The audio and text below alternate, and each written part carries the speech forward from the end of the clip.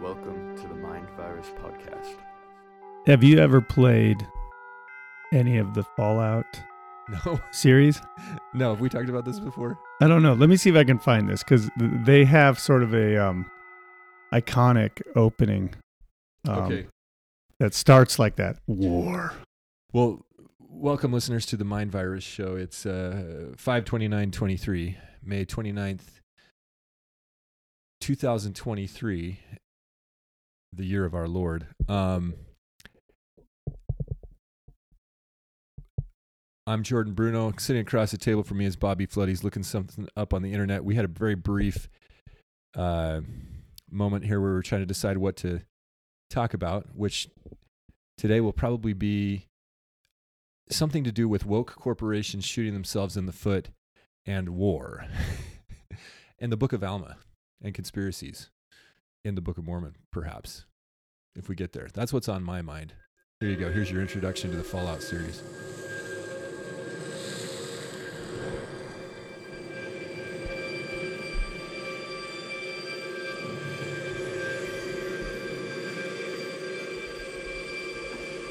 War. War never changes.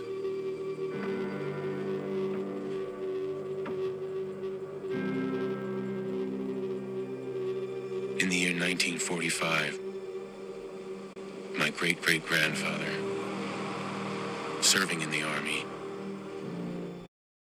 All right. Well, that's all you get for now. That goes on for. It just goes really slow.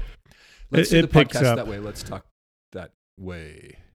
But Let's just speak slowly. that is how we sound after you listen to us for a while on like 1.7 speed, and then you put us on normal speed. It's like, why are these men talking so slowly?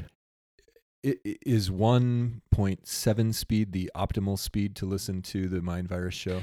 I listen to most podcasts at 1.5, sometimes 1.7. I think any faster than it gets really hard to understand anything because everything's kind of blended together.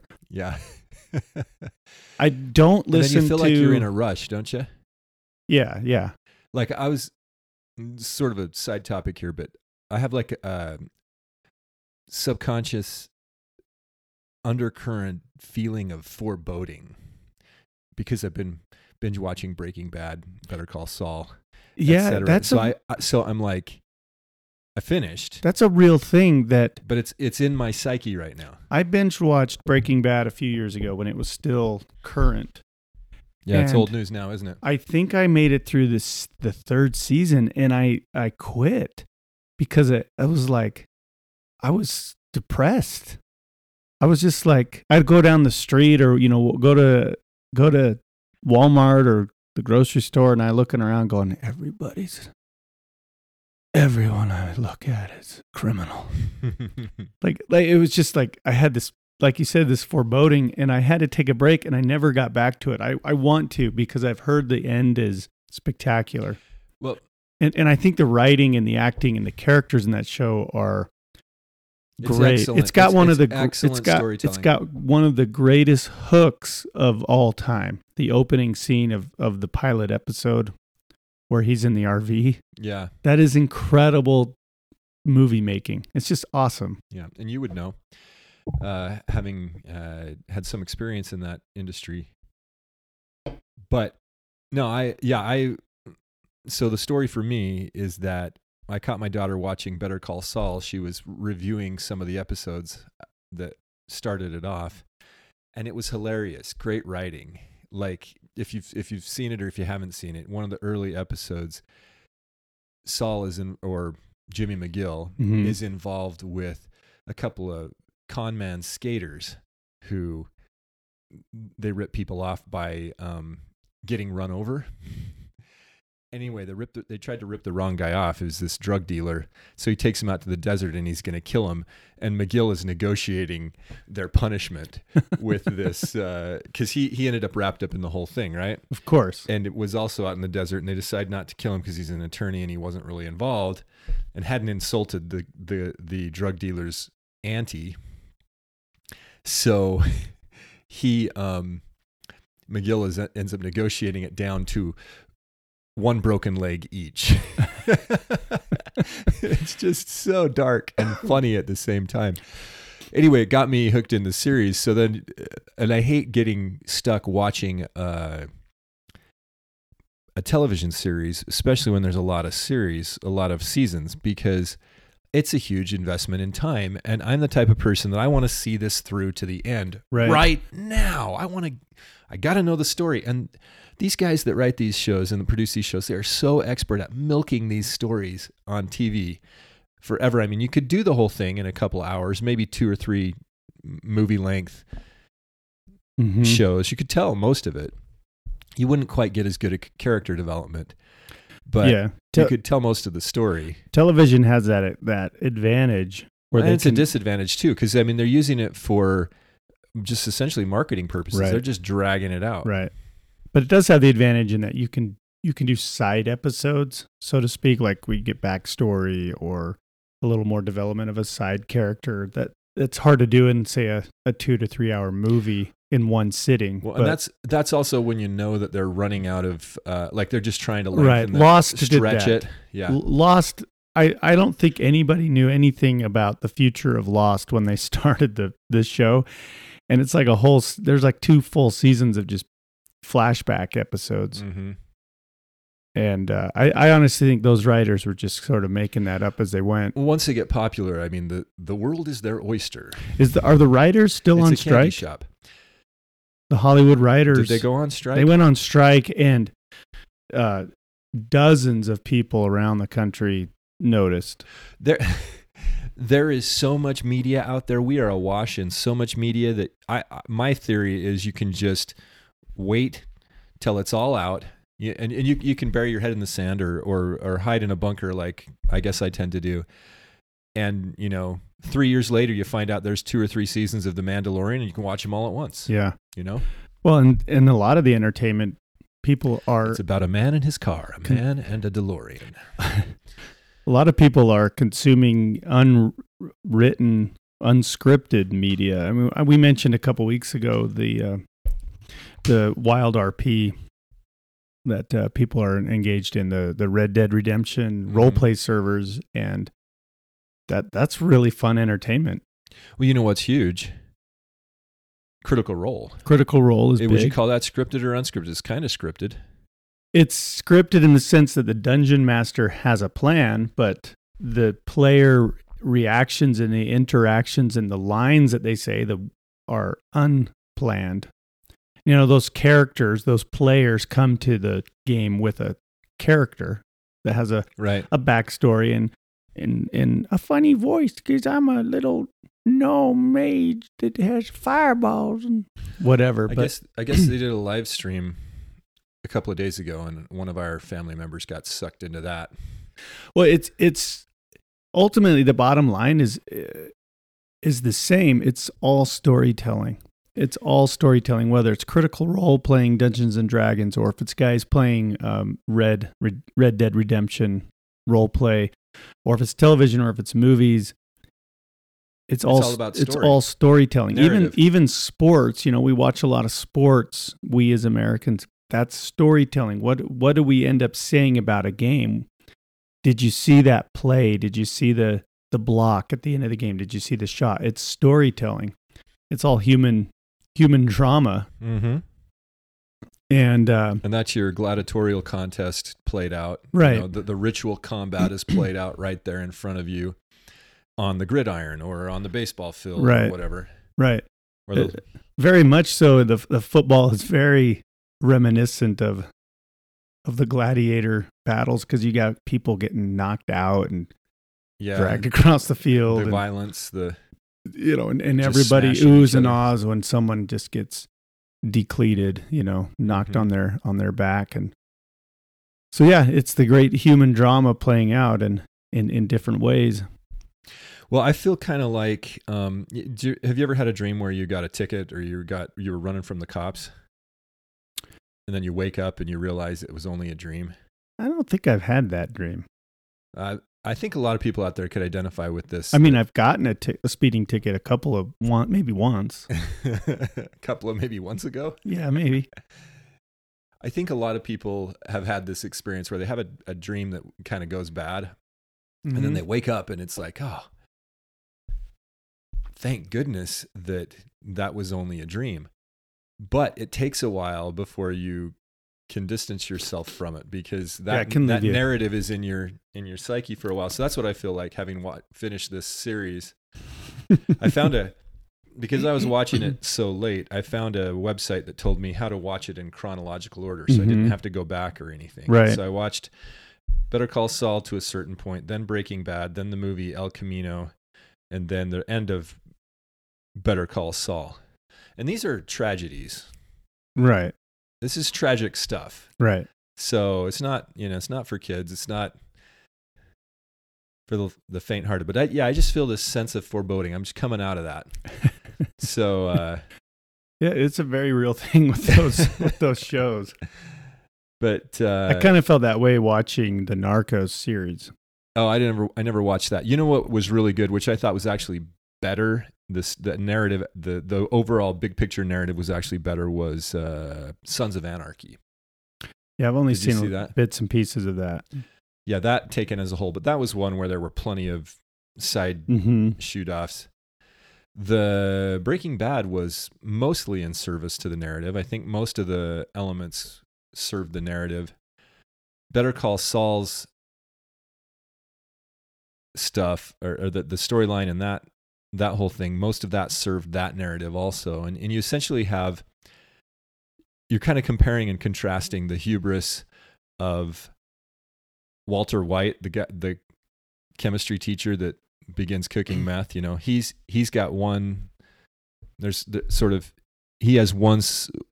I think what they're doing here is you have a character here that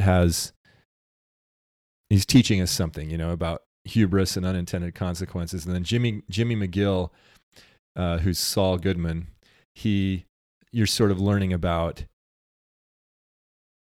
innate, whether we, who we are really, who are we really? Are we innately good or are we innately bad? And can you do things that are seemingly bad, but then show your innate goodness, and what are the consequences of all that? And then you've got sort of this Jesse Pinkman character, the kid that Walter White hooks up with, and he just is a tragic figure, and the resolution to his story is kind of interesting. It's told in the movie El Camino, but he's like kind of that innocent bystander that's caught up in the world. He ends up addicted to drugs and multiple times in rehab, and he learns a lot, but everything goes bad for him, and it's not really his fault, other than his essentially innocent proclivity to do drugs. I mean, you got to there's a lot to talk about here. Drugs, for example. We can get on the case of the kids that get addicted, right? And yeah, we should try and keep them from getting addicted, but in the end, is that as bad as, premeditated murder, or willfully manipulating the situation, a situation to your advantage, taking a nation to war, stealing the retirements of bazillions of people? The fact that a kid is addicted to drugs, it's kind of definitely they hurt people. They'll devolve into theft and lies. Well, you could even unravel, and violence in some cases. You could keep pulling that thread and unravel the whole thing to where the same people involved in the things you just mentioned are largely responsible for the massive drug problems in this country, because they facilitate, as the series already mentioned, Narcos Mhm. kind of touches on, they facilitate the flooding of the streets of America with harmful, like really, really bad Well, and drugs. this is well documented, and most people don't want to touch this because it's sort of understood now, especially in the movies, that you can blame the CIA for drug trafficking or Iran Contra or whatever. But the more genteel, civilized element of the baby boomers doesn't want to admit that. They don't. Well, that's not really proven or whatever. But no, it's pretty well proven that they were selling drugs into the United States. And helping manufacture the drugs in Colombia and Mexico and elsewhere. Yeah, it's pretty much admitted. I think the CIA actually admitted to doing it in the 90s, and it was a big uproar in South Central LA. And then you've got nowadays it's the fentanyl invasion, which is pouring across the border. Yeah. And is really a deadly drug. Yeah. So there's as we've quoted in the past, we fight not against armies and navies, but evil men, spiritual wickedness in high places. Yeah. And I think that's all part of it. So what do you want to talk about today on this fine Memorial Day? You had mentioned being into the Target store. I thought that was important, but there's also I want to talk a little bit about war. War never changes. And I got to be careful here because I think I could do a couple hours on the Book of Alma just right off the cuff here. And I think it's really important. I mean, we quoted this a couple of weeks ago that, Moroni says, well, I've seen your day. Yeah, I spent some more time with Moroni this week, and it's troubling. Bleak. It's troubling stuff.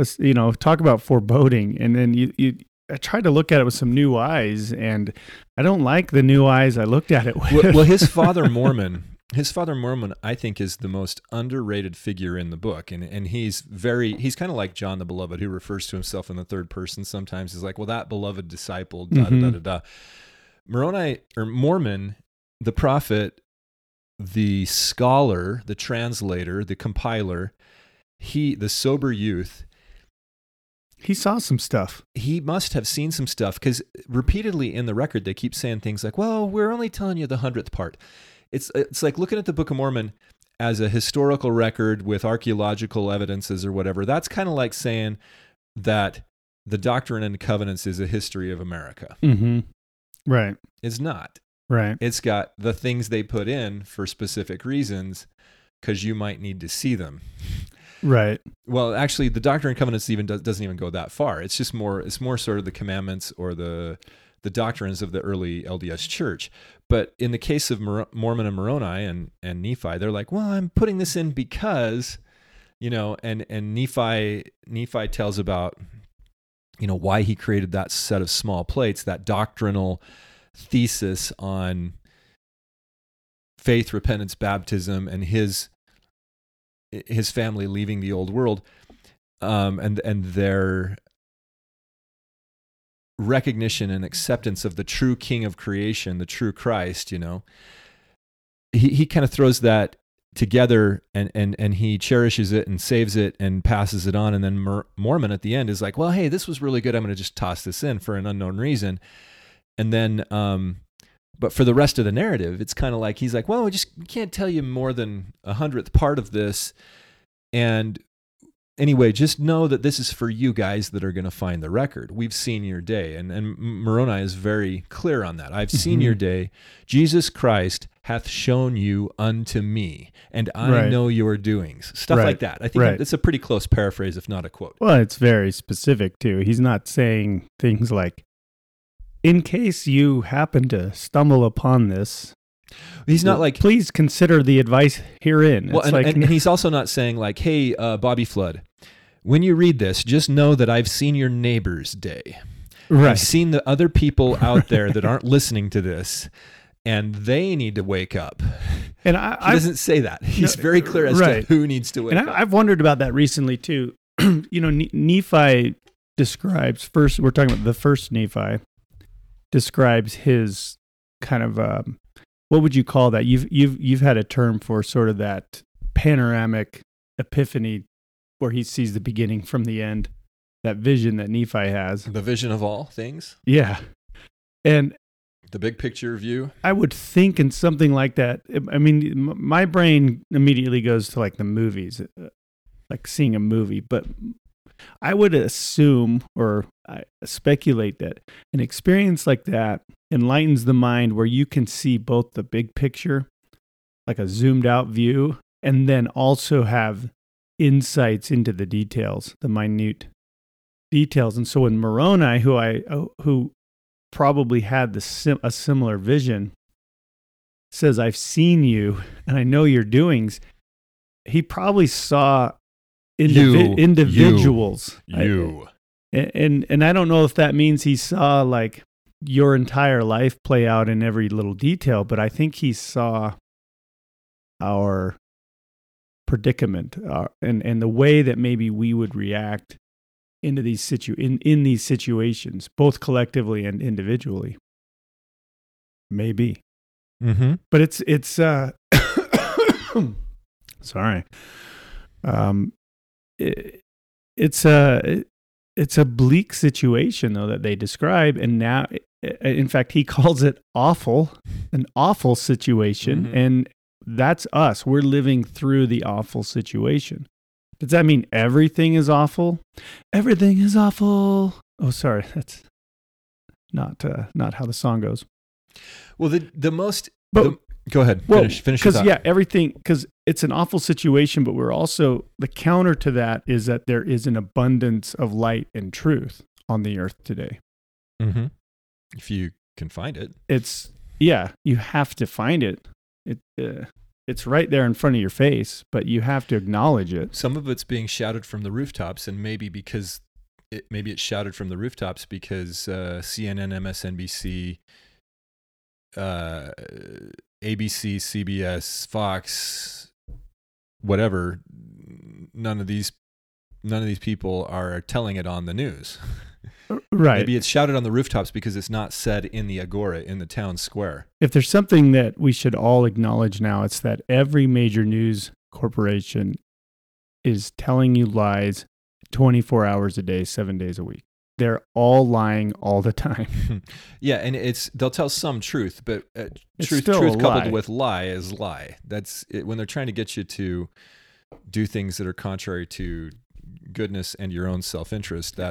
And I'd argue the same goes for everything you hear from the government and all of the apparatuses of the government, the various agencies and departments and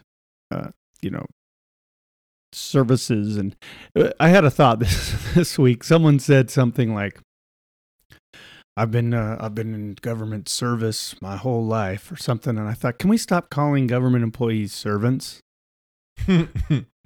They're making like $150,000 a year. They're leeches. They live off the labor of others. They're not serving anybody. Like they've totally ruined that word. I can understand saying to someone in the military, "Thank you for your service." But even that's kind of like the cops, to protect and to serve. If you mean serve warrants, then sure. But again, just little ways that our language has been corrupted a little bit. Yeah. Yeah. So you said you could do a couple hours on the Book of Alma. I'm guessing you could do like 30 hours on the Book of Alma. Well, the thing that got me set off was the top headline on Zero Hedge this morning was essentially titled "The Best Way to Honor Sacrifice." And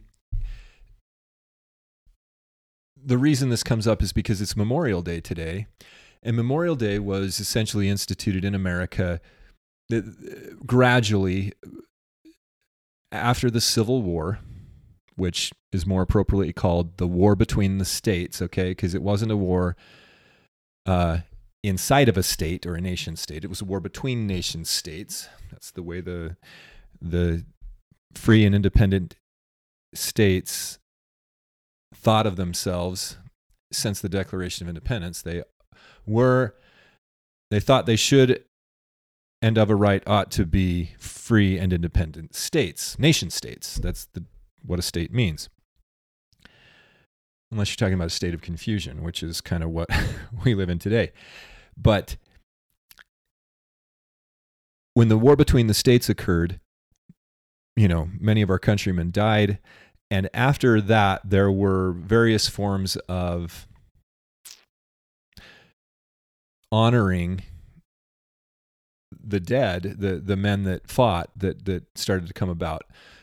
In the South, it was prominent or prevalent that the slaves or the freed slaves would honor the Union soldiers that had fought for presumably ending slavery, which was one of the propaganda messages of why they should fight that war. It wasn't the reason for the war. It was this is propaganda, and a lot of people will debate this ad nauseum whether slavery was a real cause of the war or not. I don't think so. I think it was about control. And we've seen in other countries that slavery has ended peacefully. So it wasn't necessary for a war to be fought in order to end the slavery in the South. But yeah, a lot has been made of that. There's a lot of Hollywood going on there. And definitely slavery is not a good thing. I'm not arguing that it's a good thing. It's just that freedom is better than slavery. And so before the war, controversial take. Yeah. Freedom is better than slavery. You heard it here first. And this is what I mean by that, is that before the war, we didn't have an American empire. An empire consists of a conquering nation or group of people that conquers other people and forces them to do their will and their bidding and pay taxes to them and everything. And so, whereas before the war between the states, we had free and independent states that mostly managed their own affairs. After the war between the states, after the, quote, Civil War, we had an empire. One group of people, the northern states, decided they didn't like what the southern states were doing, and so they, by force of arms and killing people, they brought them into their empire and forced them to do what they wanted against their will, rather than letting them work it out in their own local regions. Letting them self-determine and fight their own civil wars. They came and forced the issue, and it wasn't about slavery. Remember, the Emancipation Proclamation, Lincoln only freed the slaves in the South as a symbolic gesture to try to create slave rebellions. It was an unsettled issue. So the whole point was to maintain the United States as a nation. There's this concept called manifest destiny, where the many people, children of the founding fathers, or from that generation, especially the political people, they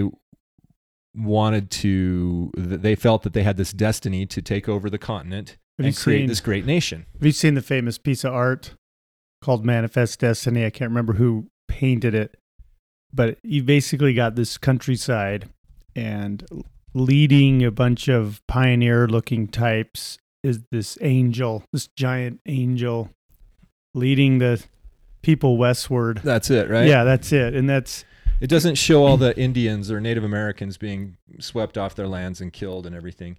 It didn't have to be an issue about the lands. I think that there are many Native American groups that demonstrated their ability to coexist with the Northern European settlers. Ultimately, I think that the U.S. military at the time is the biggest culprit in the mistreatment and the wipeout, the genocide of the American Indian tribes.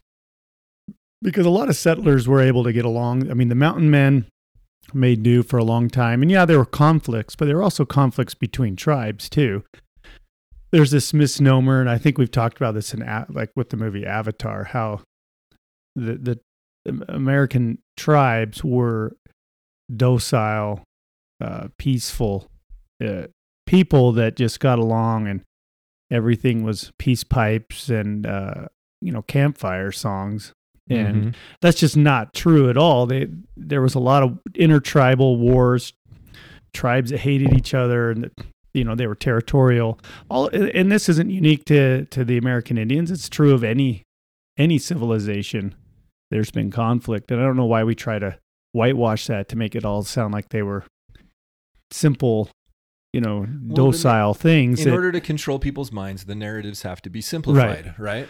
Right, and they simplify the other side too. And that's how they get you to take a side so that you'll be willing to hate the other side and then go to war. Right, and that's one of the reasons I can't stand avatars, because they dumb it down to make the white man bad, the blue man good. Right. When in reality, and not Avatar reality, but the reality of, say, the history of the American West, it's a lot more muddy than that. And there's countless stories and interactions that were good and positive. Of course, we don't hear about a lot of those. Well, yeah, our media-driven culture has done a good job focusing on the really negative side of that. And there was a very negative side of it. The white people did essentially take over. Right. And the Native Americans either got pushed to the reservations or assimilated. There was a lot of assimilation going on. Some of it kind of coerced. A lot of it coerced, yeah. We had there was an Indian school in Brigham City. And up until a few years ago, it still existed, at least the buildings. And those were schools where they would take Indian kids. We say Indian when we know we're using that term loosely, but Ute, Navajo, a lot of Navajos, it would be put into the schools and tried to be turned into white people, basically. And I think there's a lot of tragedy in the history of the American West, especially with the Native Americans, and especially, now modern Native Americans are sort of marginalized and forgotten. Mm-hmm. Well, and like I said, a lot of people have, like Elizabeth Warren, have Native American ancestry. Okay, that's a joke. She's the least, but there are plenty of people who have some Native American ancestry in their family line. It is a joke, though. You should be aware. It is kind of a joke amongst the native peoples that when somebody comes to them and tells them that they have native ancestry, it's always a prince or a princess. And so you don't ever want to tell a native person, this is just a word to the wise, you never want to tell a native person that you have Native American ancestry and that it happens to be royalty, because they will laugh you out of the building. And it's very common. And I've thought about that a lot. I think it's because those were the folks that kept the records. Mm-hmm. And so you generally don't know when it's just regular Joe that you're descended from. But you would. You're telling me that my great grandmother is not Princess Timpanogos? An Indian princess? What's the legend? The legend was the brave Timpanak, or was that the Princess Timpanak was pursuing Ukanogos? I don't know the story. We'll have to find it. There's a few versions out there. None of them are official. They're all sort of just local folklore. But they make it's the legend of Timpanogos. I think it was even made into a play or a musical at one point. Yeah, the mountain range down here in Utah County is named for an Indian princess, theoretically. Well, the one mountain. The range is called the Wasatch Range. Okay, so it's not quite a range, but it's a long mountain. It's supposed to depict her Mount Timpanogos laying down. Yeah, Mount Timpanogos is a mountain that You're right, has it's not a range. several peaks. That's what I meant. It's also one of the most prominent mountains in the American West. Prominent, and I mean that like scientifically, like from bottom to top. It's very abrupt. It's a very steep and abrupt mountain. If you're coming from the west, you're coming over the Oakers or out of Tooele, or especially coming through, what do we call it, where Faust is, the Rush Valley? Yeah. 5 Mile Pass? Yeah. Or even from the south of that, when you see Timpanogos, it is super prominent. Yeah. It is like looming in the distance. And, yeah. Nebo is kind of like that too, a little bit. Right. Nebo from the east, like if you're coming down Spanish Fork Canyon, has some pretty cool views. From the you're too close to Nebo when you come from the south on I-15. You don't even actually see the top of Nebo because you're too close to it. But down south, you can see it. Like if you're coming up through San Pete Valley, right? Or San Pete Valley, or if you're far enough south on I-15, you can kind of see it down there in Nephi. Yeah. Speaking of Nephi, yeah, we have some cool mountains. But anyway, that whole story, the real story of America, is, I think, important to try to disentangle from the legend or the accepted national propaganda. The history of Memorial Day, though, relates to that war between the states and memorial services and ceremonies that people would have to commemorate the fallen men that fought that war. And it has become, in America over time, a day to remember our fallen servicemen, right? And so the thing that got me on this topic about war was this story that on Zero Hedge, it's titled "The Best Way to Honor Sacrifice," and then on the website bracingviews.com, this W.J. Astor has titled it Memorial Day Weekend, and he or she says, the best way to honor sacrifice is to seek an end to war and militarism. He said, I was asked for a few words about Memorial Day. Here's what I came up with. On Memorial Day, we honor those who died in service of this country. Let us do everything we can as a people and a nation to stop war and all its brutality. A peaceful future without war and all its awfulness is the best way to honor our troops, even as we cherish the memory of the heroes who gave their all. And then he's linked to a 2-minute clip where Andy Rooney does a little monologue on 60 Minutes about war. He served in World War II, and he points out that, we talk about how these young men gave their lives, but really they didn't give their lives. Their lives were taken from them by the war, by each other, and he makes a good point. Anyway, it just got me thinking because, the Book of Alma, it's really Alma's one of the most detailed elements of the narrative in the Book of Mormon. Definitely Helaman and 3rd Nephi are also very detailed. However, the elements in 3rd Nephi, the elements in Helaman are surrounding secret combinations. So a lot of it's unknown. A lot of what's going on is unknown. We don't know much about the real drivers of cultural and political change amongst the Nephites and Lamanites in Helaman and 3rd Nephi. But we do in Mosiah and in Alma. The Book of Alma, you may be surprised, it's a long book, but it really only spans about 40 years. Does that surprise anybody out there? Raise your hands if that surprises you. I feel like I'm going to teach gospel doctrine here or Sunday school.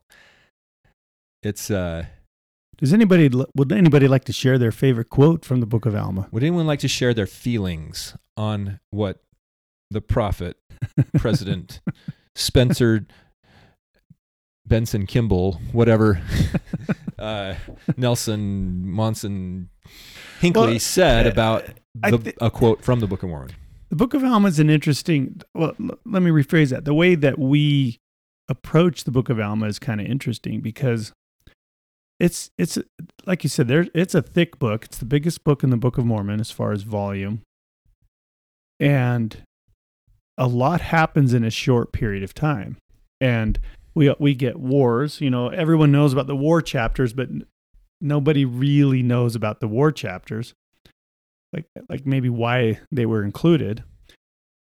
And then of course you've got some great doctrine in there, some missionary tales, as we like to spin them, or and that's what they are, great missionary journeys.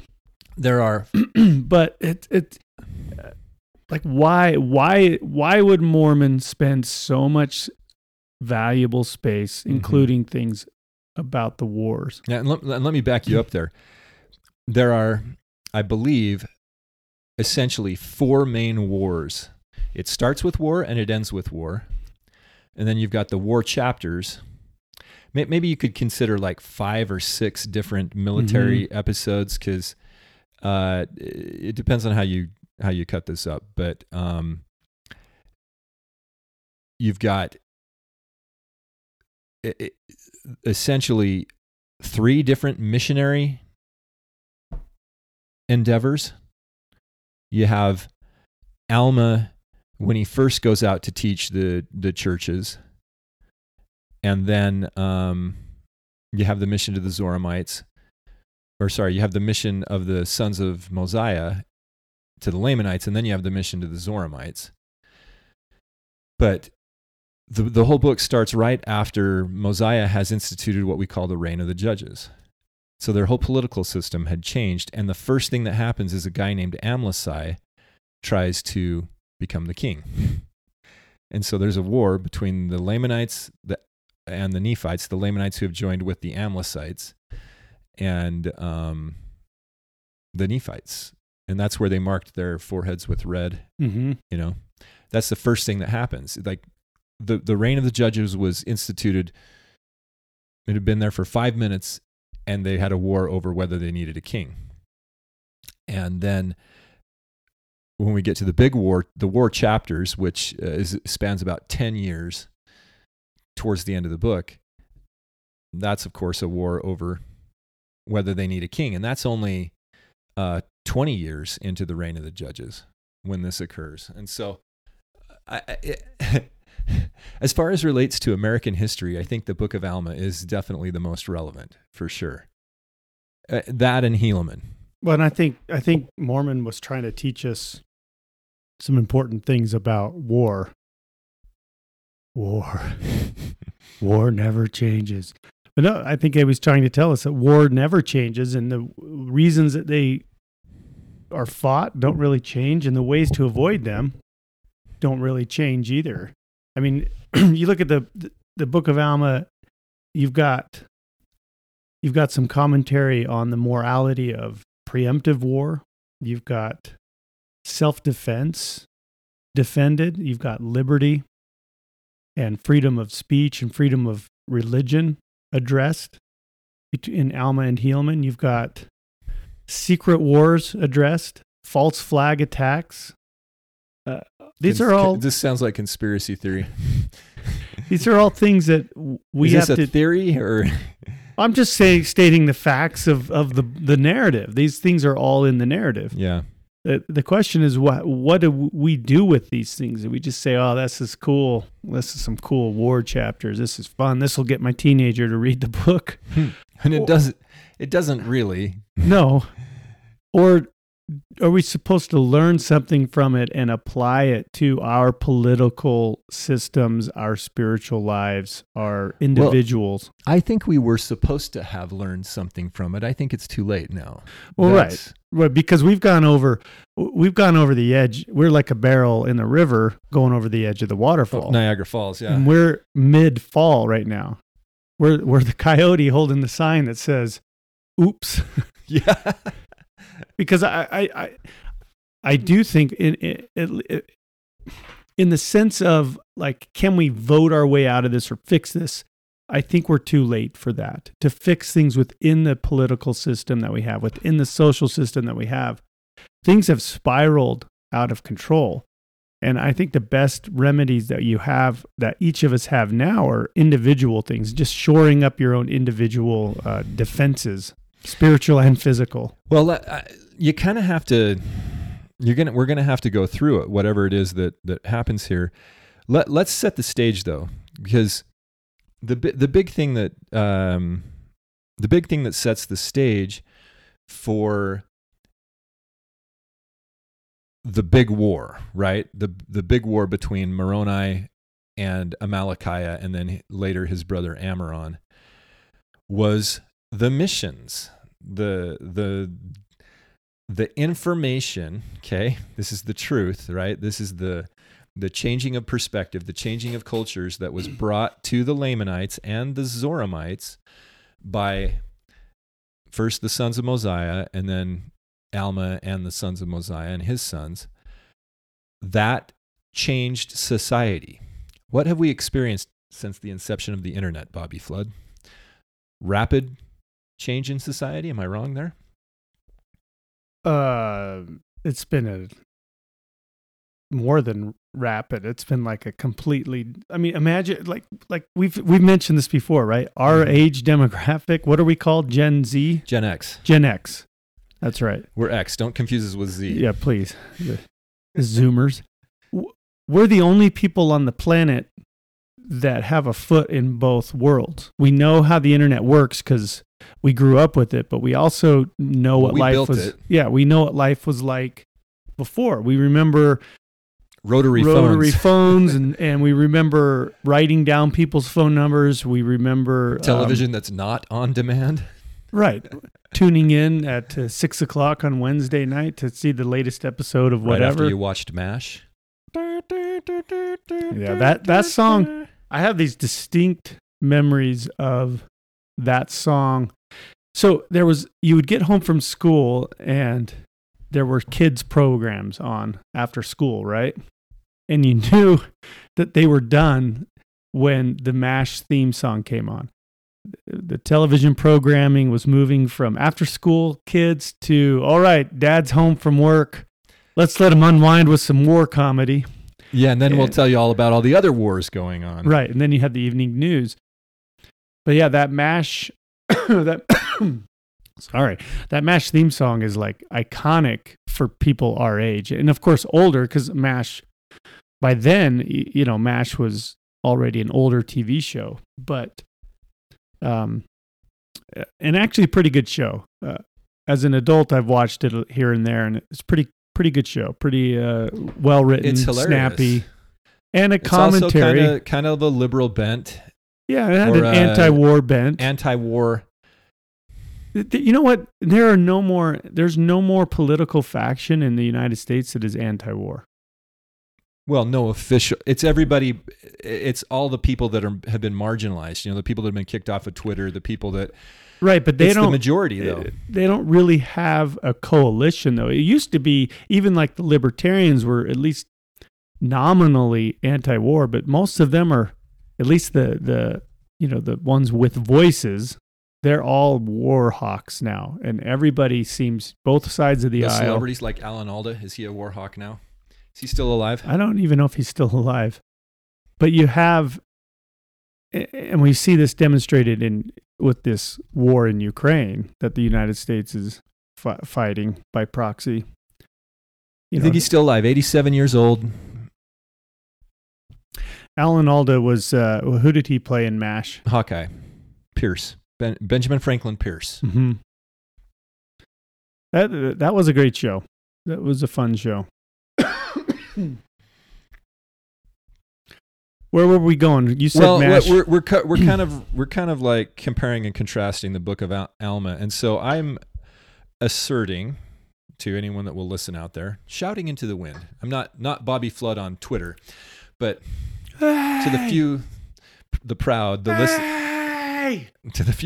listeners of the Mind Virus show, I'm postulating that the mission to the Zoramites and the mission to the Lamanites is kind of a lot like the explosion of truth we've had, or the explosion of information we've had, because you get truth and lots of error in the internet era since the mid-90s.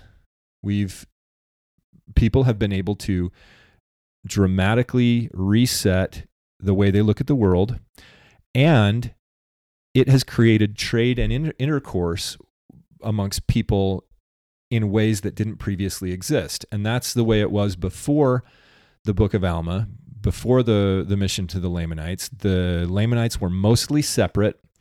They had some wars back and forth, but there wasn't a lot of trade and intercourse. When I say intercourse, what I mean is people working together, talking together, interacting. Yeah. Right.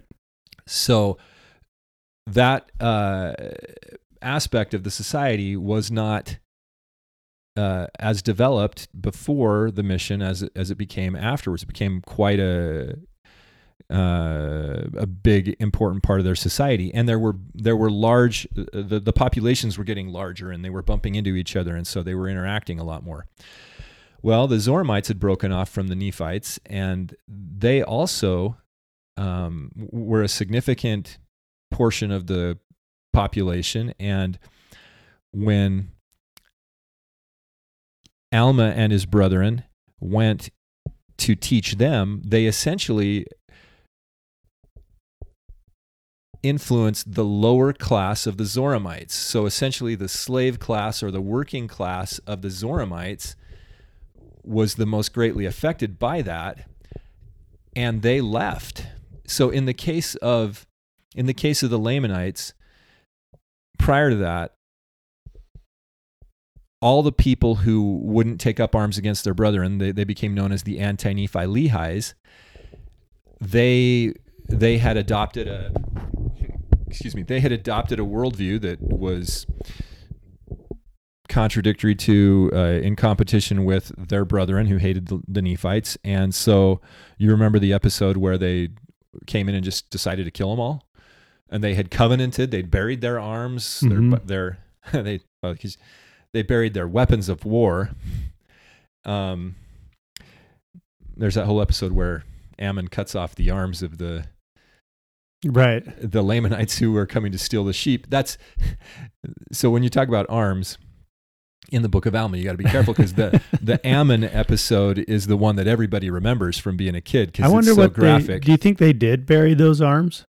Or did they like feed them to the dogs or something? I don't know. They brought them before the king. Yeah. They brought him before King Lamoni to show what had happened. But the king desires. You remember the anti-Nephi Lehis. So Lamoni was converted, then his father was converted, and then the missionaries were able to travel through the whole land. The sons of Mosiah were out doing their work, and then it was sort of equal opportunity. You know, the control mechanism had relented, and it was a open discussion. See, this is, man, I could write a book on the subject here, okay? The narrative struggle, the struggle for who gets to tell the true narrative is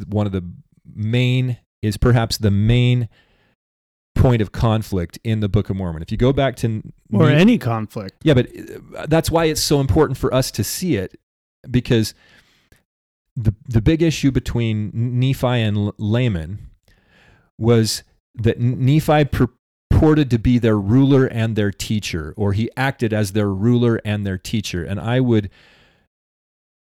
point out that ruling and teaching is always linked in God's government, okay? The true form of government. It's all about persuasion, meekness, gentleness, kindness, love unfeigned, and pure knowledge, which shall greatly enlarge the soul, without hypocrisy and without guile. And long suffering. Did I get long suffering in there? Because you got to suffer. Longly, yeah. But that's Doctrine and Covenants, section 121, right? So that's no power or influence can or ought to be maintained except in this manner. Persuasion, right? Coercion, gunpoint, taxation. Oh, wait. Right. Sorry, I was reading out of the U.S. Government Manual, section 121. Okay. So you hear what I'm saying here is that you've got this struggle between the Lamanites and the Nephites over who gets to do that, who gets to have that role.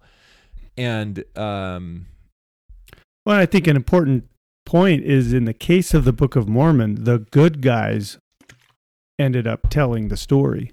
Because everyone who wins thinks that they're the good guys, right? We always are the good guys, yeah. But the victors write the history books. I think we need to acknowledge that the good guys won in the Book of Mormon, or at least told the story. They actually all lost. They lost, but they told the story because the record was hidden. They kept the record, and we have to accept, if you accept the divinity of the Book of Mormon. Well, that's why it's absent. But that's why it's absent from the archaeological record, is because they didn't win. Right. And we all accept that they were the good guys and that they're telling the truth in their account. Those are things that come with accepting the book. Well, I don't know if we even care about it anymore. We don't even talk about it anymore. The book? Yeah.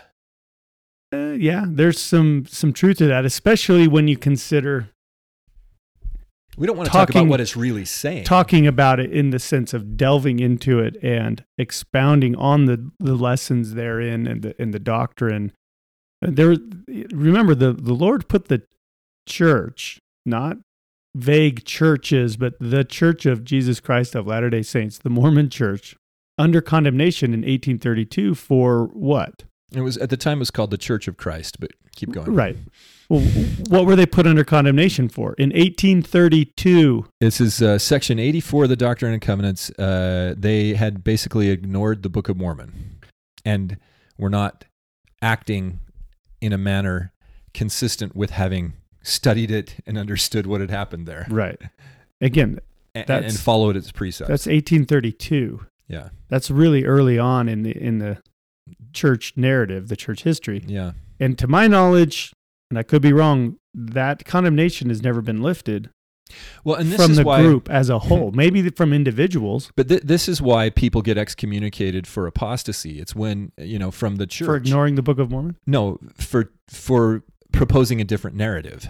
Sure. That's the main reason you would get excommunicated for apostasy, would be for proposing some different set of ideas about what happened or what is going on. If you attack the narrative of the ruling class, you are the most threatening of that's why threats. That's why Julian Assange is in jail.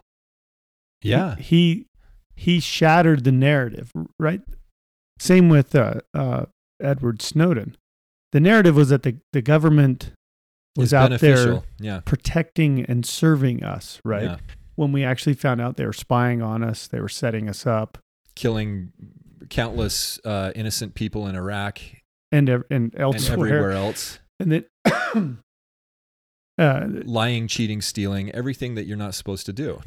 And now you've got sort of that happening with Matt Taibbi and Elon Musk and the Twitter files. We're learning that the government is collaborating with big tech and big news to tell us the narrative we're supposed to hear. And see, I think this is, now that Elon Musk has appointed a globalist socialist status and former NBC exec, or who was it? I don't remember all of her credentials, but she's the new CEO of Twitter. She's a WEF acolyte. It's a little bit disappointing.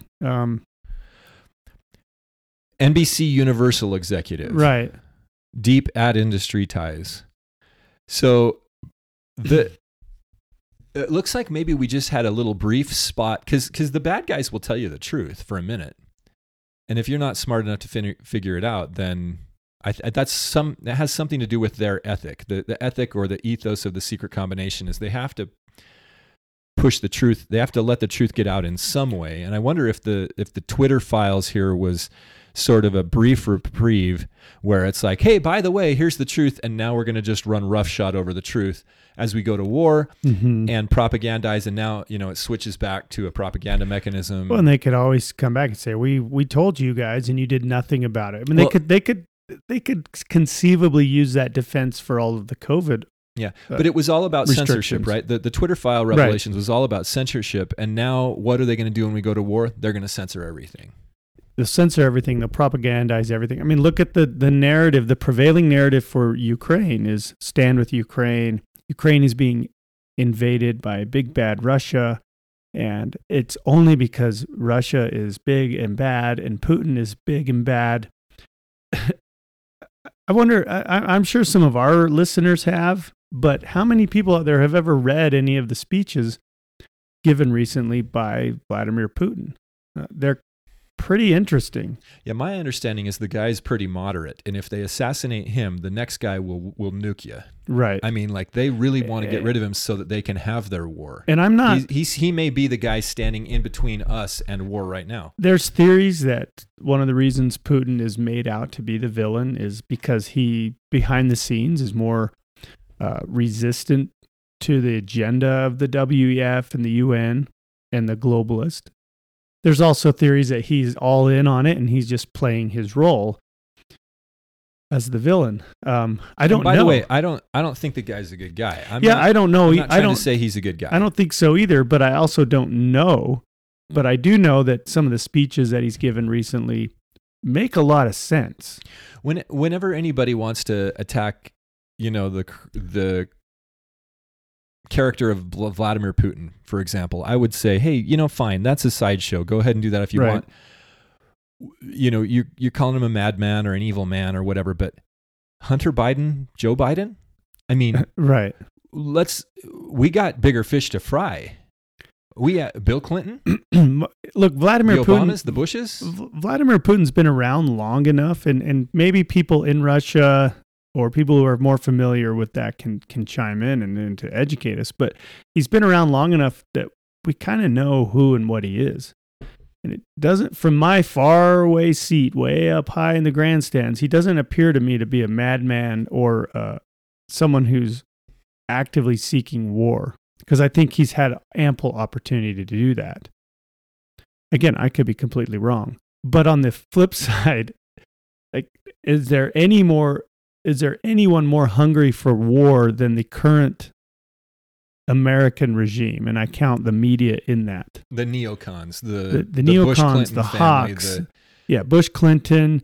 You have like Victoria Nuland is a name that comes up. She's been itching for war between U.S. and Russia via Ukraine for a long time. Yeah. And now they have that, and of course it could and probably will escalate. The question is, are we headed towards a fallout future? Well, you're asking the question about nuclear arms, nuclear weapons being deployed, right? Yeah, or just I a assume war big enough that since just the game series is called Fallout. yeah, war. Yeah. The whole premise is that you're living in a post-nuke Okay. America, and each game kind of takes place in a different part of America. Mm. Well, going back to Alma, I think there are huge similarities in the explosion of information and the rapid change in their cultures. And one of the things that occurred that destabilized the whole situation was that the anti-Nephi Lehis and the underclass of the Zoramites both moved over to the Nephites. They migrated to a place in the Book of Mormon called the land Jershon. Mm-hmm. This was the land that the Nephites had given the anti-Nephi Lehis and the Zoramite underclass for their inheritance, for their culture to live, their society to move to, and to farm and to grow and develop and whatever, live there, right? Well, it's interesting because both Zarahemna, he's the guy that got scalped in Alma chapter 45, both him and Amalickiah attack the land Jershon. So you can read between the lines here that because the Lamanites and the Zoramites had to be persuaded to go to war. They were war weary. Every time they come after the Nephites, they get wrecked. Right. They got destroyed because the Nephites were fairly well organized.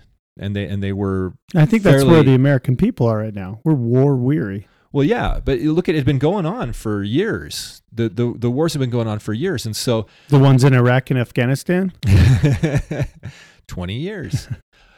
What you see here is that the people of the Lamanites and the Zoramites didn't want to go to war, especially after Zarahemna got defeated there near the river, right? Yeah, and that was the scalping episode. That was a big upset win, right? Zarahemna was a powerful leader. His army was powerful, and Moroni prayed. He got Alma to pray to figure out where he should take the armies, and so they met them at the river, and they were able to surprise them and destroy them and surround them and all that stuff. And so that was a very short explanation of what happened, and it was a very short war because right there the leader was killed in dramatic fashion. Right. There's a few stories like that in the Book of Mormon. Yeah. You have Teancum sneaking into the tent, killing the leader on New Year's Day. But that was still part of an extended war narrative, right? Because he got Amalickiah that way, and then Amaron takes over, and then he makes a repeat appearance and tries to kill Amaron. Spoiler alert: it doesn't end well for Teancum. Yeah, Teancum is a fun character. Yeah. You kind of picture him as this sort of special ops. Like we need to go through his backstory at some point, right? We need to develop that and figure out who this guy really is, because he was a serious, brave, Assassin. Yeah, but maybe that's where the phrase "discretion is the better part of valor" comes from, because he was not as discreet as he should have been the second time. Right. And who knows how many but other definitely valorous. Who knows valorous, how many other missions he partook? Yeah, that's just the stuff that got recorded. But there's some significance in him killing the king on New Year's, and I don't remember the details on that, but it's a prompt for our listeners to go research that. Give us some comments on that on the Mind Virus Show website, mindvirus.show on the web. We'd love to hear your thoughts on all of this. Anyway, getting back into the Book of Alma here. It was only a couple of years before the Kingmen, right? Amalickiah is the big name. He's the big bad guy, right? And Amalickiah comes on the scene in Alma chapter 46, I believe. I believe it's 45. Let me just pull up the notes here.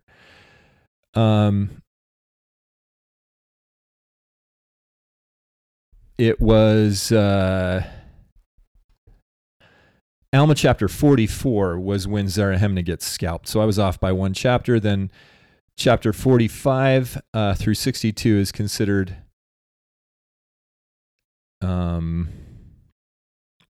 the war chapters. And this is where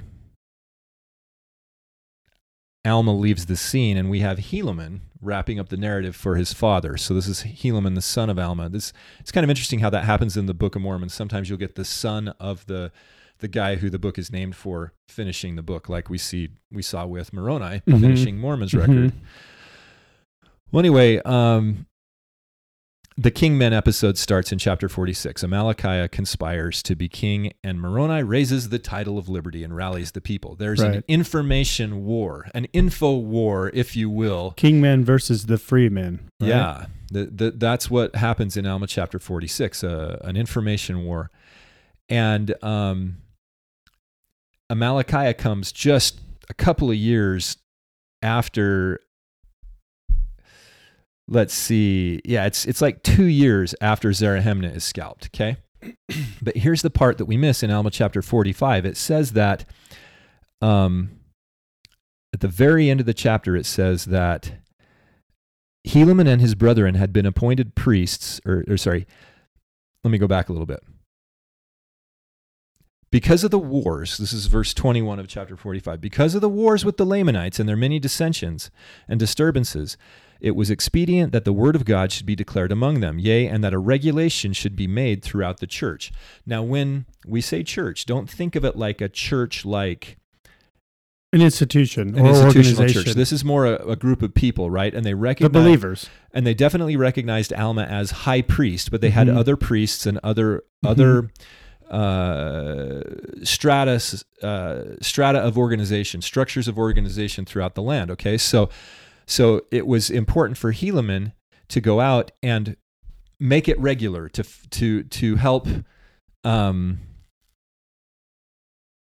the people to be more stable by going out and working with them, right? So it says, therefore, Helaman and his brethren went forth to establish the church again in all the land. So to establish the structure, or establish the... They did what Paul was doing. The regular thing, the regular understanding, okay?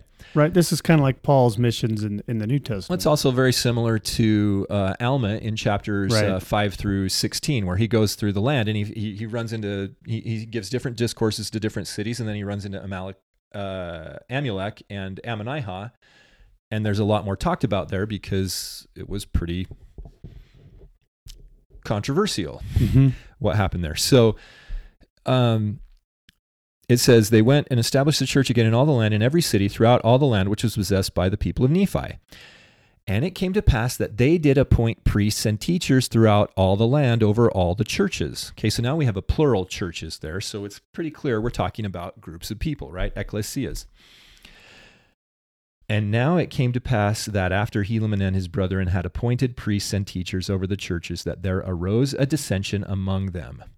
And they would not give heed to the words of Helaman and his brethren, But they grew proud, being lifted up in their hearts because of their exceedingly great riches. Therefore they grew rich in their own eyes and would not give heed to their words to walk uprightly before God. Now, that is the preface to the war chapters. It's the chapter before the end of it. It's the thing that prefaces it, that Helaman and his brethren had appointed priests and teachers throughout all the land. Now, Bobby Flood, were there previously priests and teachers in the land?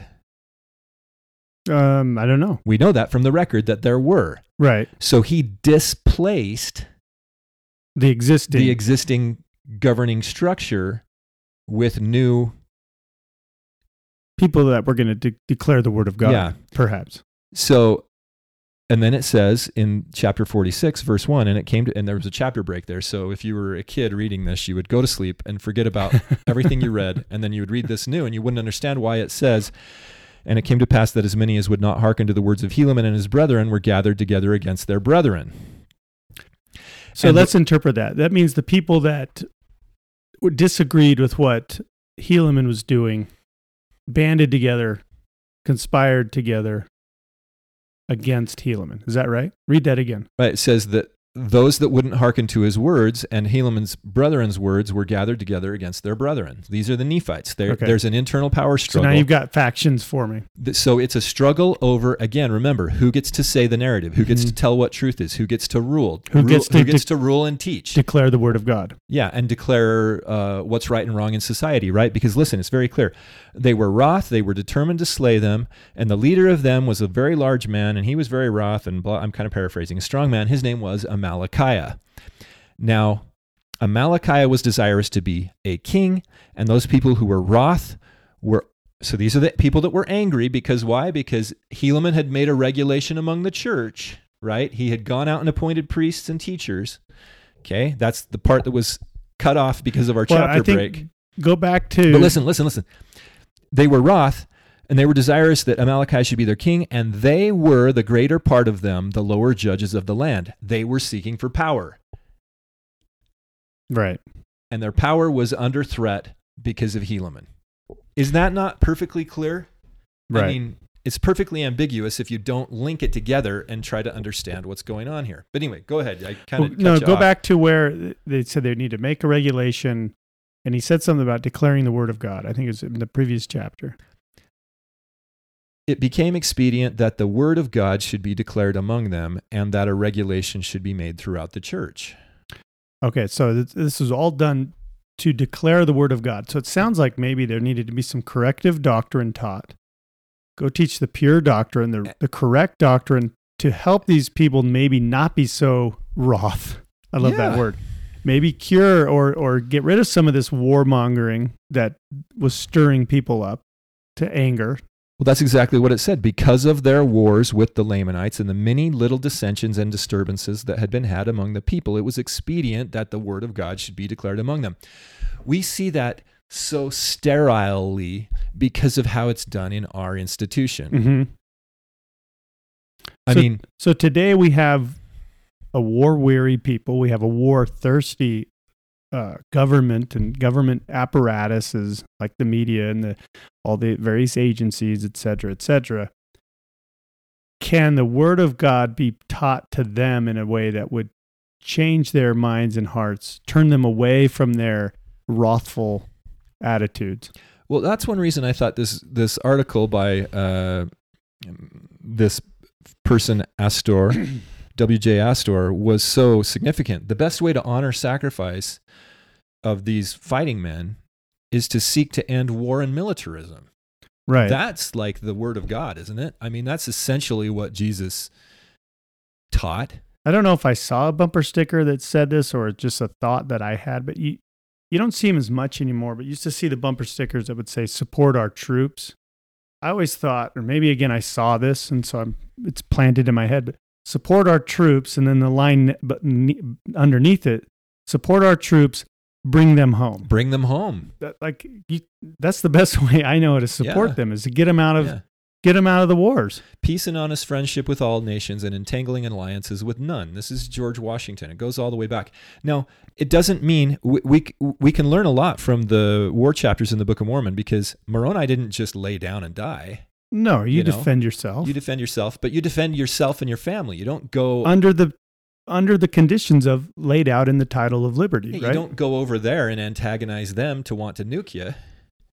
Right. It's like you can't walk up to somebody on the street and antagonize them, threaten to kill them, and then when they pull a gun on you, you shoot them and say it's self-defense. Yeah, that's not...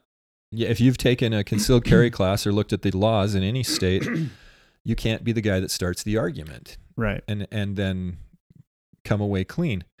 But and this is been part of the slide in morality of America, is that we, nations have long been held to that same standard. It's not, I think it was since the Treaty of Westphalia, which was in the late 1400s, that the nations of Europe, who were largely led by familial ties, and they were warring with each other, they decided that there would be some level of rationale that they would follow before they engaged in these wars. And one of them was that you had to have an imminent threat. You can't, you couldn't be just usurping each other's territory for no good reason. You needed to have an imminent threat. And so that was one of the areas, or one of the episodes in history, where our modern rationale for war comes from. And it's the same legal rationale a person who might engage in self-defense would need to follow. You have, you can't start the conflict. You can't escalate it either. Yeah. Even if you're not the instigator, you are required by law to try to de-escalate. Are you? It depends on the state you live in. Well, yeah, I'm talking about here in Utah. I believe you should try. You're required to make it. And again, the circumstances are always different, right? But something that could be resolved verbally or by de-escalating, meaning just disengaging, walking away, that's a reasonable action to take before you just pull out your concealed weapon and shoot the person. Mm-hmm. Because you have to be an imminent threat. You or somebody else has to be an imminent danger. And that's why if you take one of these classes, if you end up in a shooting situation, it is important that you tell people, that you tell the police, that you tell your attorney, I feared for my life or the life of the other person involved. Like if, when I say other person, I mean, let's say you come across somebody being mugged or robbed or something like that. Yeah, deadly force is only justified in order to avert serious bodily injury or death, right? So as an individual, you or somebody else, an individual, you can't start the fight, and you have to. There has to be the threat of death or serious injury to you or somebody that you can actually affect, or or preventing the commission of a forcible felony. Okay, right. And you have to reasonably believe that your use of deadly force was necessary to prevent that, either to yourself or a third person that's around you. And but here's the rest of the story is that the main determinant factor here is what they call imminent threat. There has to be an imminent threat, and there are three factors that make the legal basis for an imminent threat. And these are the three factors that used to be applicable for centuries to nations also. And that is ability, opportunity, and jeopardy. We've talked about this before, probably on the podcast. I've got a knife here. That's not a knife. That's not a knife. That's ability, right? You have the knife. Now you have the ability. We have opportunity, both of us here. Now I'm feeling threatened because you opened it. You're sitting across the table from me. You're close enough. You could stab me with that knife. That means you have the opportunity. I'm putting the knife on the table. Okay, now the third... Sliding it across back to Jordan carefully. Bruno. Closed. Now closed. the third point is jeopardy. You have to actually be in jeopardy. That means that, Bobby Flood has to be gesticulating wildly or acting like he's on drugs or Yeah, so he has to be like literally threatening me with the knife. You can't just shoot somebody because they have a gun and they're sitting next to you. Right. So in this scenario, you handed me the knife. I opened it. So maybe 2 of the 3 conditions were met, but there was no jeopardy. You didn't feel in danger, nor did I when you pulled it out. Now, if suddenly your demeanor changed and you became wrathful, I might have to throw this table at you and run away. Flip the table right. up, yeah. find a weapon of opportunity because he's got a knife.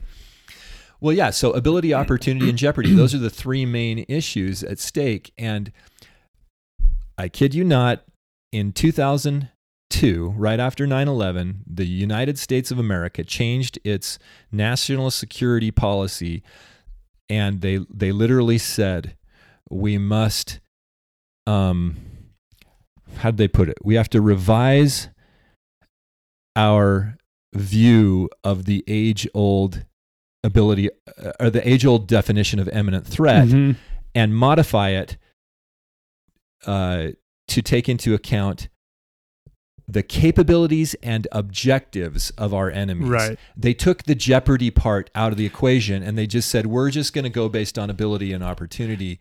And they turned videos of guys going across monkey bars into imminent threat.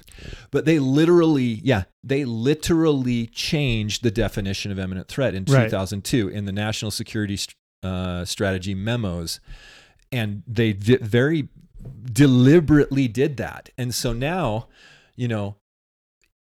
what this equates to is like some crazy guy in the neighborhood who's down on the corner he's been seen with a gun before, and now we're going to go out and we're going to kill him because so-and-so said that he had a gun and was waving it. We're just going to go down there and shoot him no matter what. We don't have to see that he has a gun. We don't have to be in jeopardy. It's not even, it has to be a crazy guy. It could be just a regular guy that says, hey, I took my rifle to the range last week and shot some rounds through it. Well, this is the thing. The guy, let's call him Fred. He's standing on the corner and we don't know Fred, but there's this third-party intermedia. Let's say there's 3 of them. We'll call them NBC, CBS, and ABC. Okay, just to use just random letters just to identify these 3 people. Well, let's call them as a group. We'll call them media. Okay. They tell us that Fred is crazy, violent, vindictive, that he's been seen with a gun before, and that we need to get rid of him to make the neighborhood safer. So we're taking their word for it that we're in jeopardy because of him. That's how bad it is. Right. Well, remember George Bush said we're going to have to fight him over there, or else we're going to have to fight him over here, which was such a stupid statement. You're either with us or you're with the terrorists. Right. And we U.S. foreign policy now is preemptive war, preemptive strikes, which the Book of Mormon has something to say about. I don't remember the chapter and verse. That's your wheelhouse. Well, I'll tell you that because this is part of our story here. Amalickiah conspires to be the king. Moroni raises the title of liberty, which is great, and everybody remembers Captain Moroni, and everybody uses Captain Moroni as our justification to go to war. I did. I wanted to nuke Iraq into a glass parking lot because of Captain Moroni, because he's virtuous and we're a warring people because of Captain Moroni. Right. Not so. Literally, Mormon, again, the most underappreciated character in the Book of Mormon. He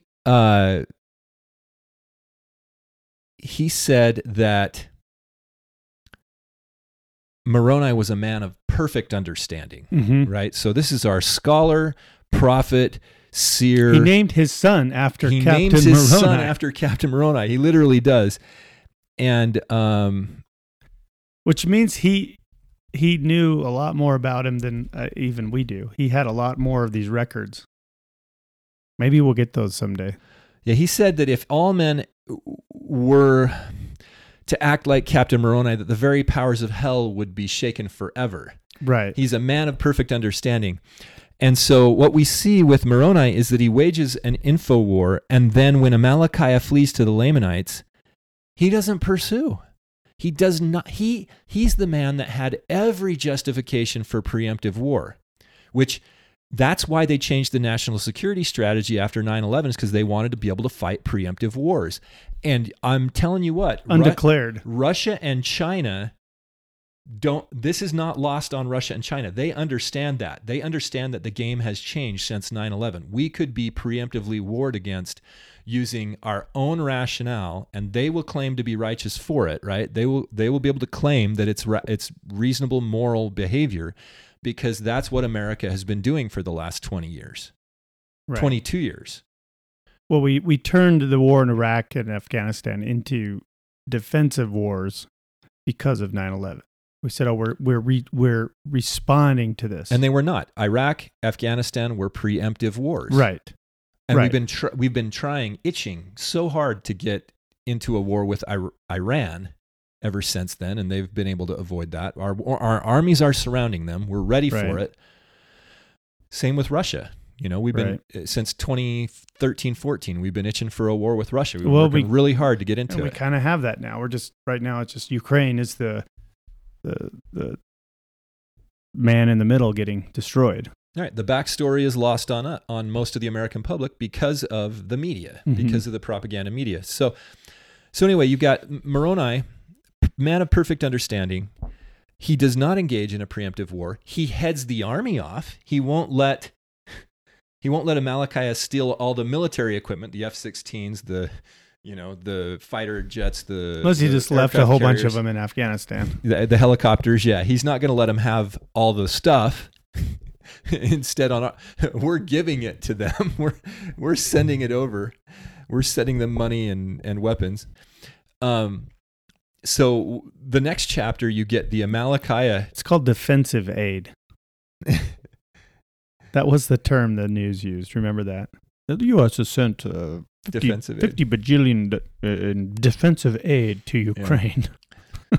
Well, so the story continues, and this is the last part that I want to talk about here. The McConkie summary of chapter 47 says this: Amalickiah uses treachery, murder, and intrigue to become the king of the Lamanites. More appropriately, it should say that he used treachery, deceit, murder, and a false flag terrorist attack to become the king of the Lamanites. Because what he does is he flees over to the Lamanites. He flatters the king. He tries to get them to go to war, but the Lamanites are war weary. But he flatters the king into letting him take control of the army. The problem was that this other high-ranking Lamanite, I think his name is it Antipas? Antipas. No, that's the mountain that they go to.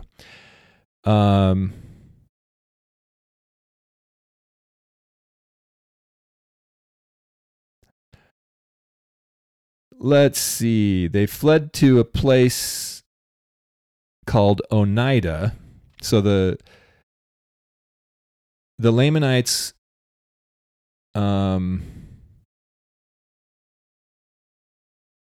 Lahanti, of course. I'm forgetting the guy's name. Lahanti was the guy that was the main general for the Lamanites, right?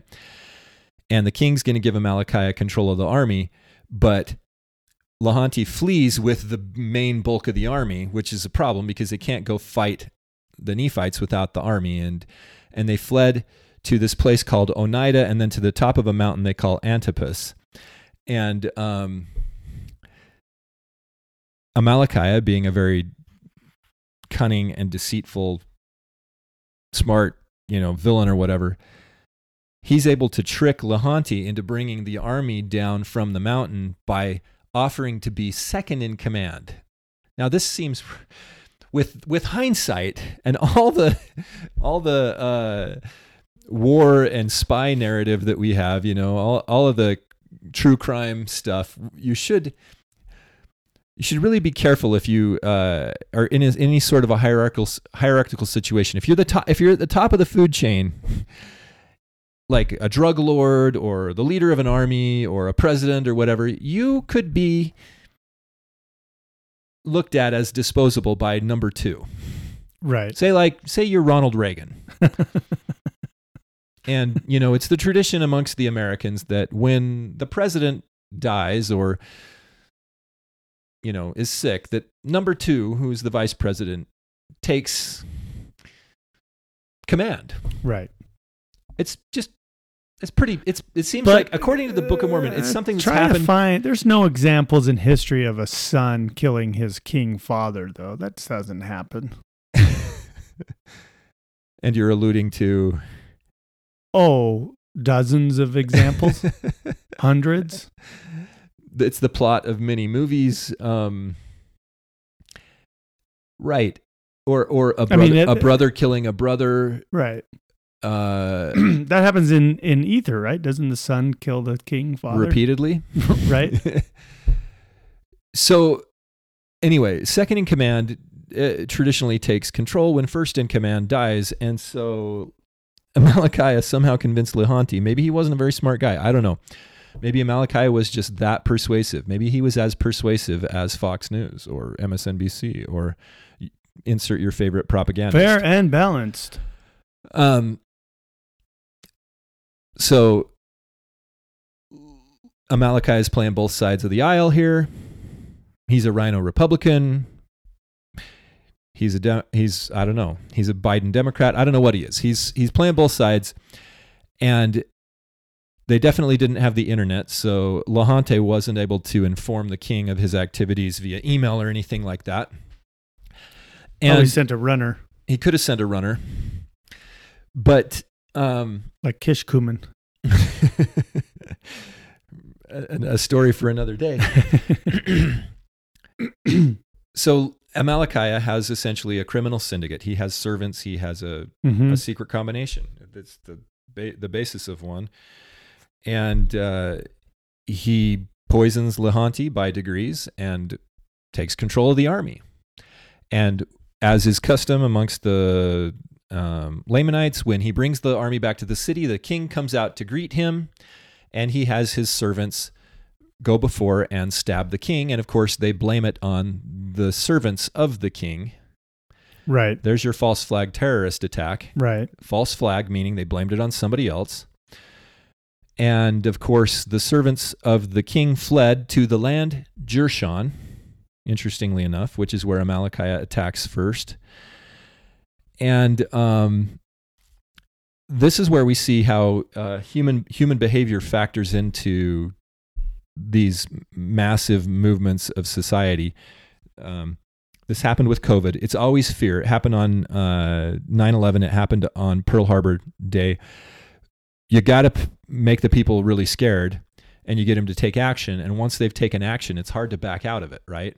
Because the mechanisms of government, the machinery is moving, and all the money is moving against you. And so you get people to take action based on fear, and pretty much the game is over. So you got to think there were a few of the Lamanite warriors who were scratching their heads after Amalickiah gave the George Bush speech. You're either with us or you're with the terrorists.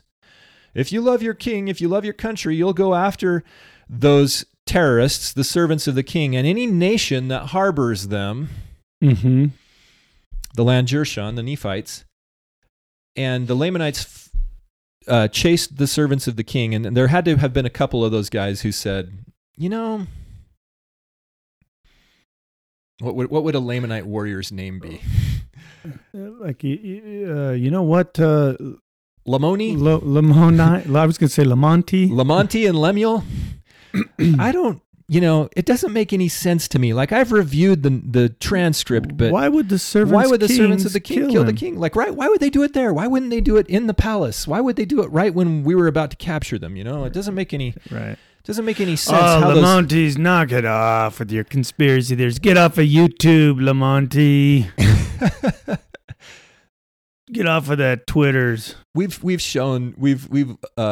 to before the stormtroopers talking about the Death Star and how it was an inside job or something like a ragtag group of. I've looked at the technical readouts. There's no way that Death Star could be destroyed by one fighter. Yeah.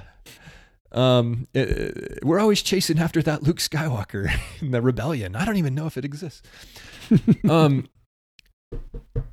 Yeah, it's always that way. It's not. It's the normal reality. It's not.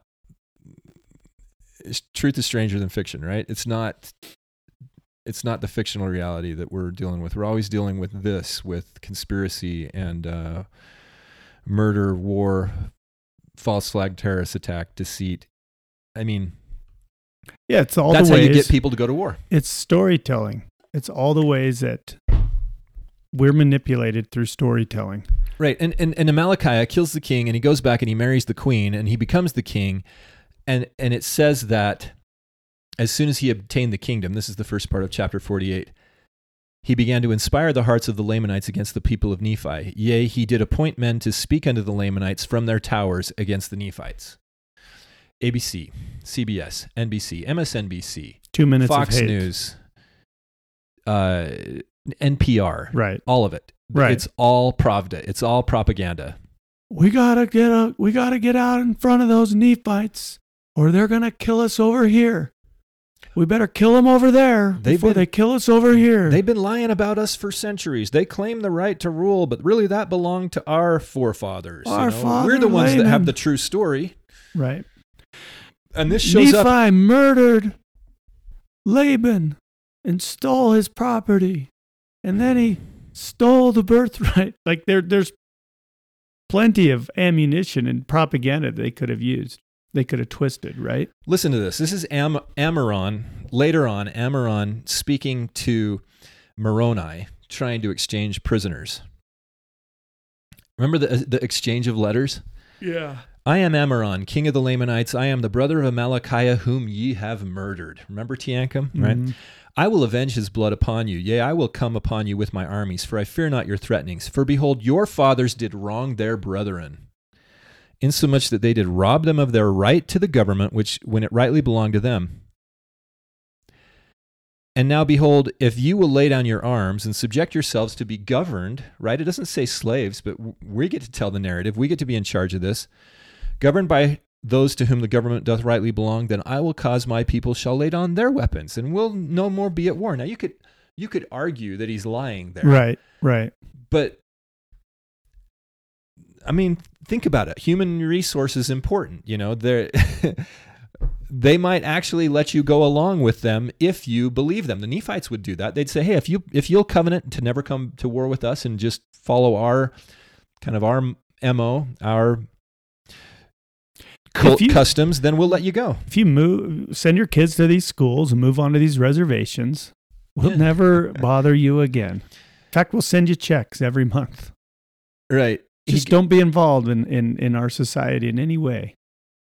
He goes on and he says, I'm not going to fall victim to your threatenings, but I will exchange prisoners of war if you want, because then we can wage a war which will be eternal to your extinction. We'll either subject the Nephites to our authority, or it will cause their eternal extinction. And then it says, and as concerning that God whom you say we have rejected. Because remember, this is still Ammoron's letter, this right? This is Ammoron. There's competing religious traditions here. It's not like Ammoron's without God. He just doesn't believe in the true Redeemer God, the Jesus Christ. That remember, this is before the Lord had even come.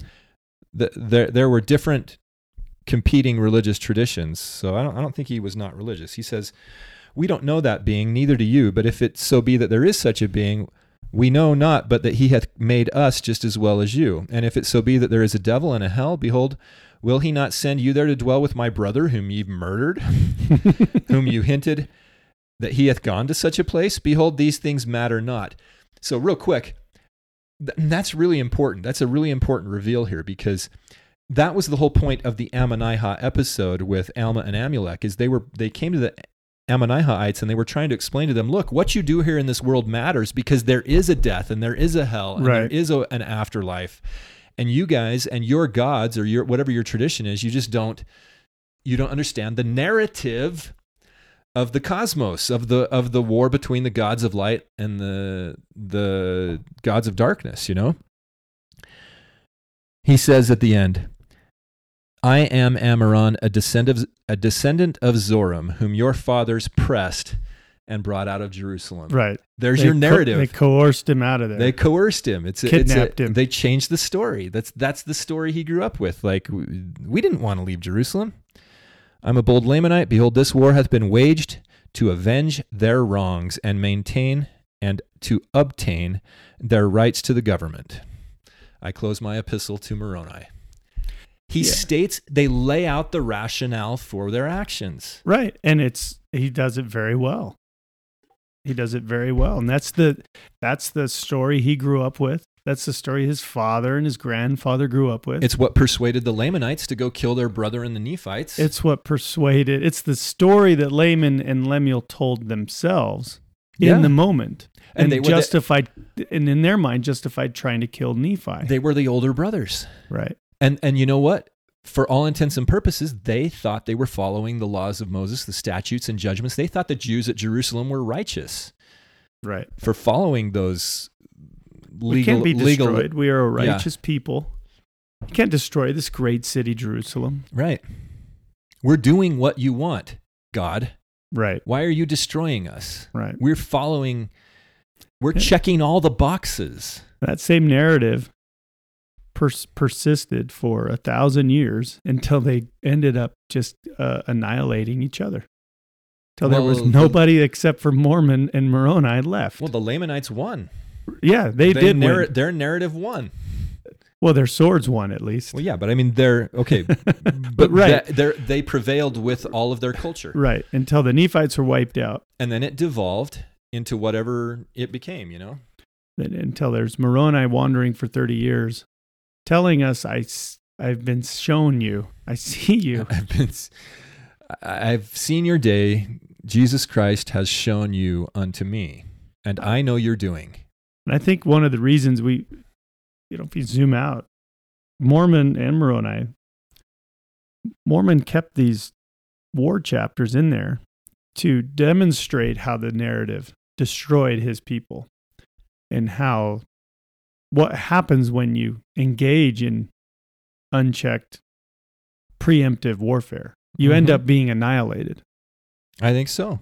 And so it's interesting that he would tell us, I'm writing this to you guys specifically, and also I'm including all of these stories about this civilization that could have thrived, but didn't, and ended up annihilated.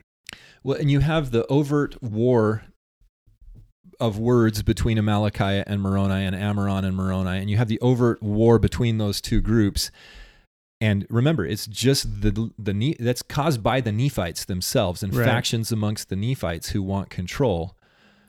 And then you get the secret combinations creeping in, which is the same type of thing, just more underground, you know? Right. More surreptitious, careful, evil, sneaky. Right. What are the words I'm looking for there, Bobby Flood? Come on. Evil, sneaky, underground. It's sort of a secret society, mafia style crime syndicate is what you've got going on. And the messaging is if you go back to what we talked about earlier, because of their wars, they felt it expedient to preach the word of God. Clandestine, covert, furtive, right, fraudulent, hidden, skulking, undercover, underhanded. The messaging here is if you reject the word of God and embrace warfare and aggressive warmongering, you reject the word of God, embrace this warmongering lifestyle, you will be annihilated, because that's ultimately what happens. I mean, the Lord comes, right? He comes later, and there is peace for 150 years, something like that? A couple hundred years. And then they reverted back to rejecting the word of God, rejecting the traditions of the fathers. They rewrote that narrative, and that never came.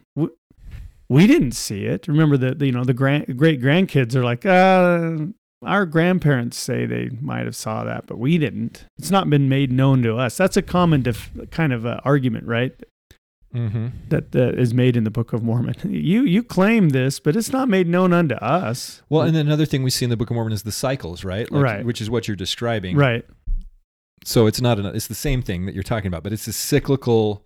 It's not just pride, though, right? We talk about the pride cycle a lot, but that's not the only cycle.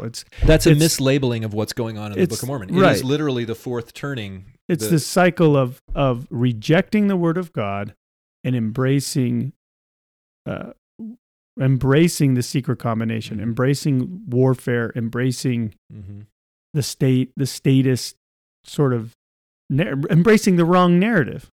Right, and it happens because the grandchildren and the great-grandchildren of the people who had to work out the last conflict have no understanding, no firsthand understanding of it, and they won't study history, and they're easily swayed by false narratives. Well, you're talking about us now, right? It's a cycle. It's a pattern, right?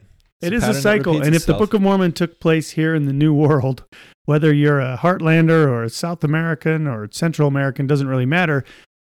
We're the same people. Yeah. And that cycle still exists. Human nature has not changed. It has existed throughout all societies. Right. And, there have been varying degrees of truth that have been given to different societies. When you come from the LDS background and you want to think in terms of institutional church, but that's not how God's looking at it. He's giving, to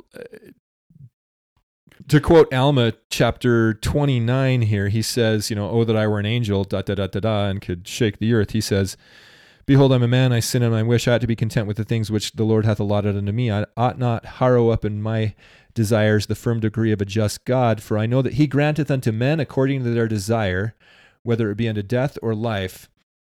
He decrees unto them decrees which are unalterable," etc., etc. He says, good and evil have come before all men. He that knoweth not good from evil is blameless, but he that knoweth good and evil, to him it is given according to his desires.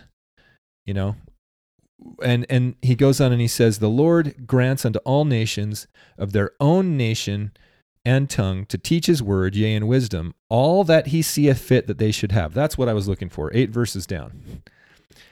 God gives to all people what he sees fit for them to have, to test their essence, to see who they really are as they struggle between good and evil, which we know is the whole purpose of this existence.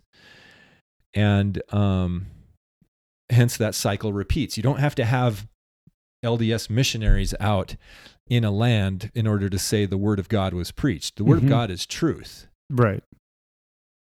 Right. Well, this has been a good discussion. Okay. I can see that we've gone on long enough. We are war weary on the podcast. No, it has been a good discussion. Lots of food for thought. If there's ever a nation ripe for destruction, I fear it is us today. I mean, we are a weak nation full of weak people. And I know I'm speaking collectively and not individually. There are people out there who are strong and who are fighting the good fight. But as a whole, I worry for our future. One more scripture. Okay.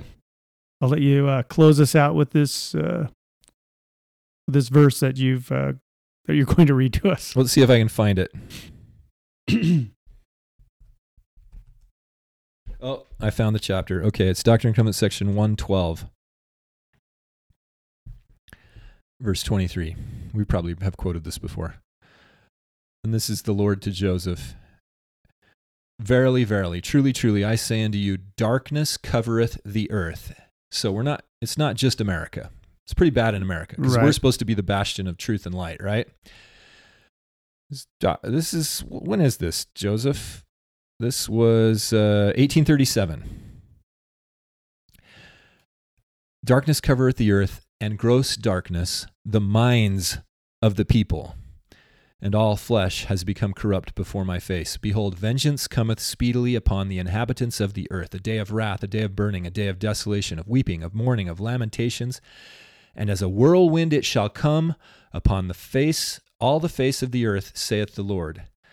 And upon my house shall it begin, and from my house shall it go forth, saith the Lord. First among those among you, saith the Lord, who have professed to know my name, and have not known me, and have blasphemed against me in the midst of my house, saith the Lord. It's a little ominous, you know. Who are his people? Who profess to have known his name? Is it the Western Christianity? Is it the Catholics? Is it the Protestants? Is it the Mormons? You know, is it the LDS? Is it the Kirtland Saints? Is it the Missouri Saints? That's 1837, right? As Joseph's leaving Kirtland. Is it could be Christianity? You know. Of course, the prophecy on war, where I think it's D&C 87. Where he says,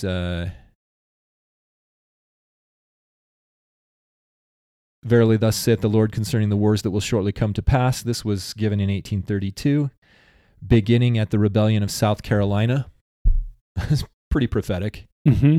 You know, it says that at the time will come that war will be poured out upon all nations beginning at this place. So we've seen that, a pattern of war starting with the war between the states.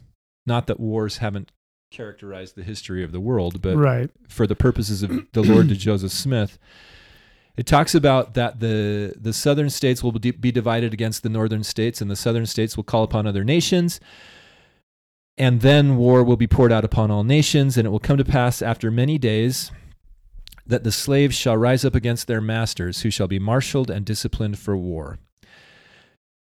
Well, I would put forth the idea that sort of manifested itself a little bit in the war between the states, the Civil War, but it could be talking about us. It could have multiple meanings. Well, who are the slaves and who are the masters, really? Right. Really. I mean, right. Those of you out there listening, do you not sometimes feel that you're a slave to the system?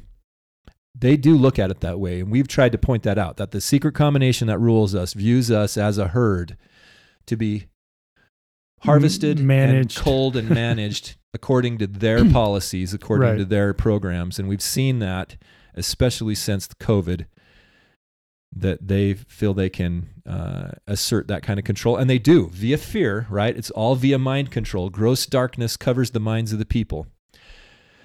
Anyway, it says, this is my final thought, Mr. Flood. I'll stop reading the scriptures here.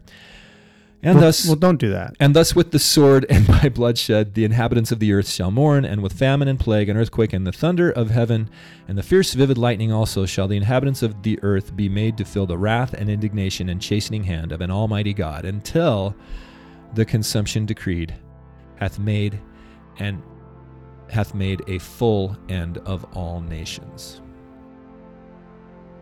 Amen. Amen. Thank you, everybody.